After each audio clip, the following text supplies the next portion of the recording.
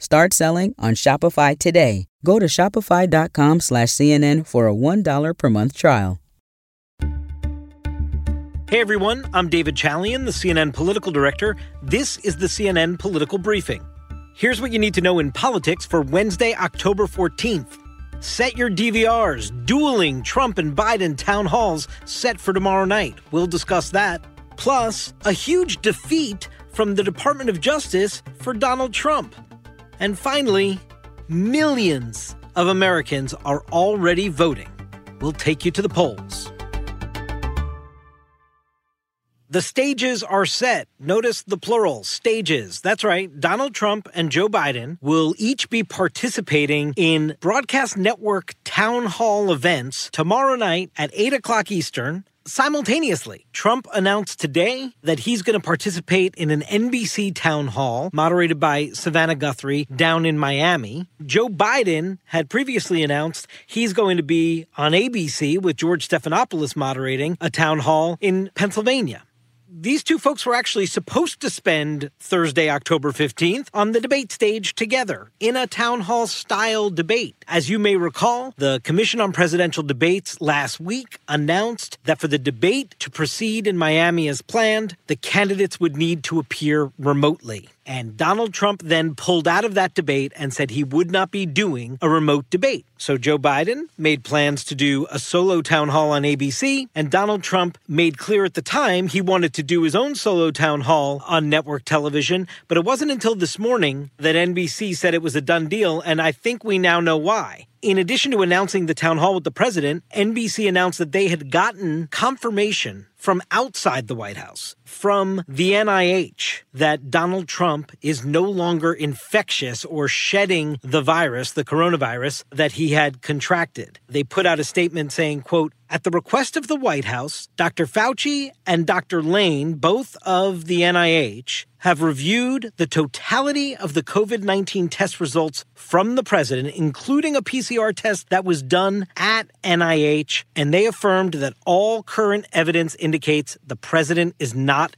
infectious for anyone else." It is with that confirmation that NBC felt it was safe enough to proceed with tomorrow night's town hall. Now, if you're an undecided voter, good luck to you. I don't know how you decide which channel you're going to tune into and how you're going to be able to assess the candidates since they're speaking at the same time. But here's one good thing for the democratic process. They will each be taking questions from voters. These town hall settings always produce some sort of unexpected moments. They do give you insight into where the candidate's head is at a given moment, and getting that insight 19 days out from Election Day is valuable. Enough people, I think, have the ability to record one and watch one live, or record them both and watch them later on, that they will be able to see, if not side by side in real time, eventually a comparison between the two candidates.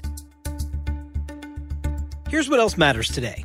A bombshell headline from the Washington Post that the probe, the investigation that Attorney General Barr had ordered up about Obama-era officials requesting the identity of individuals whose names were redacted from intelligence documents. This is known as unmasking. You've heard the president talk about this, tweet about this. Well, that DOJ investigation comes up with absolutely nothing. No substantive wrongdoing, according to people familiar with the matter, is how the Post describes its sources. U.S. Attorney John Bash was charged with heading up this investigation. He actually left the Department of Justice last week, and there will be no criminal charges, no public report. There was no substantive wrongdoing found, which, by the way, is precisely what all those Obama-era officials said at the time that Donald Trump was accusing them. I mean, add this to the mix, Donald Trump accuses Barack Obama of having spied on his campaign, a totally unsubstantiated charge. This notion of quote-unquote unmasking, which if you hear any intelligence official talk about, it is a pretty standardized process that when some national security official is reading an intelligence report and the identity of an American is shielded in the report, but they need to understand who that person is for the context of the whole report to determine if there is any kind of threat to American national security. They go through a very standardized process asking for that identity to be revealed so that they can understand the full context as they're assessing the intelligence report. It happens with frequency in intelligence documents and intelligence assessments across the government. There's nothing untoward about it. But Donald Trump has added this notion, this unmasking, into the sort of Fox News, right-wing, conspiracy theory-driven rhetoric that riles up his base. And now he's left with a big goose egg on this one from his own hand-picked Attorney General Barr and his Justice Department. In fact, today, Donald Trump was on Newsmax suggesting that Attorney General Barr may not be in line for the job any longer if there is a second Trump term. This is somebody who's been unbelievably loyal in doing the president's political bidding from his perch at DOJ, but clearly not enough to satisfy Donald Trump, who today is once again expressing displeasure with his hand-picked attorney general. Remember how he ran Jeff Sessions out of town for recusing himself on the Russia investigation. This is a president who wants the head of the Justice Department doing his political bidding at all times in the way he wants it. And he's not getting that today in this report, which found absolutely no wrongdoing when it comes to this notion of unmasking from Obama-era officials.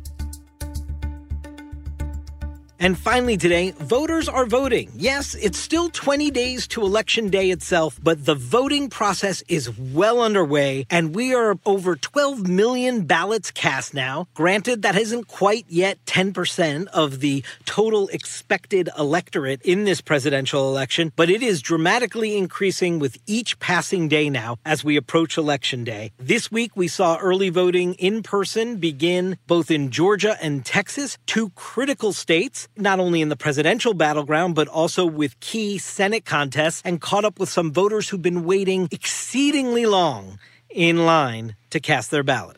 So many people have sacrificed before us, so it's almost a spin in their face if we don't take the time to show our kids that they have this right and it's best used as early as possible.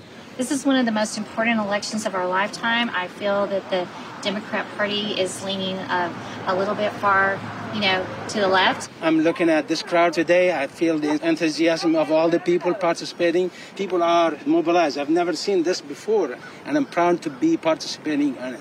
There's just a taste from some of the voters that CNN caught up with in line in Georgia and Texas. Clearly, the entire coronavirus pandemic is changing the way Americans vote in this election. It is causing people to vote early. It's causing many, many more Americans to vote by mail and absentee than have ever done so before. And that is contributing to some of the lines that we're seeing. But let's not underestimate the enthusiasm to get out and vote that is also very present in these lines. Whether you're a Trump supporter or a Biden supporter, we've seen in poll after poll a pretty enthusiastic electorate about this election and about voting in this election, which I think is on display in a lot of these early voting locations right now. And just remember, I think it's so critical every time we talk about people voting now. We are dealing with two different universes of voters in this election in a way we never have before. A brand new Pew Research survey is out today, and it shows that Trump supporters are more than twice as likely as Biden supporters to say they plan to cast their ballots in person on Election Day. 50% of Trump supporters, half his supporters, say that's how they plan to cast their ballot. That compares to only 20% of Biden supporters, who are far more inclined to vote by absentee or mail-in ballot. I can't stress enough, as you are looking about information about how many Democrats are returning absentee ballots versus how many Republicans, or you're looking at the enthusiasm that you see in some of these early in-person voting lines, or as you watch the returns on election night itself and the vote tallies become apparent, remember, you have to know that there are two different electorates out there with real different political leanings, and that context is going to be so important as we see over these next 3 weeks the vote totals emerge in this race between President Trump and Joe Biden. That's it for today's political briefing. Thanks so much for listening. We'll talk to you tomorrow.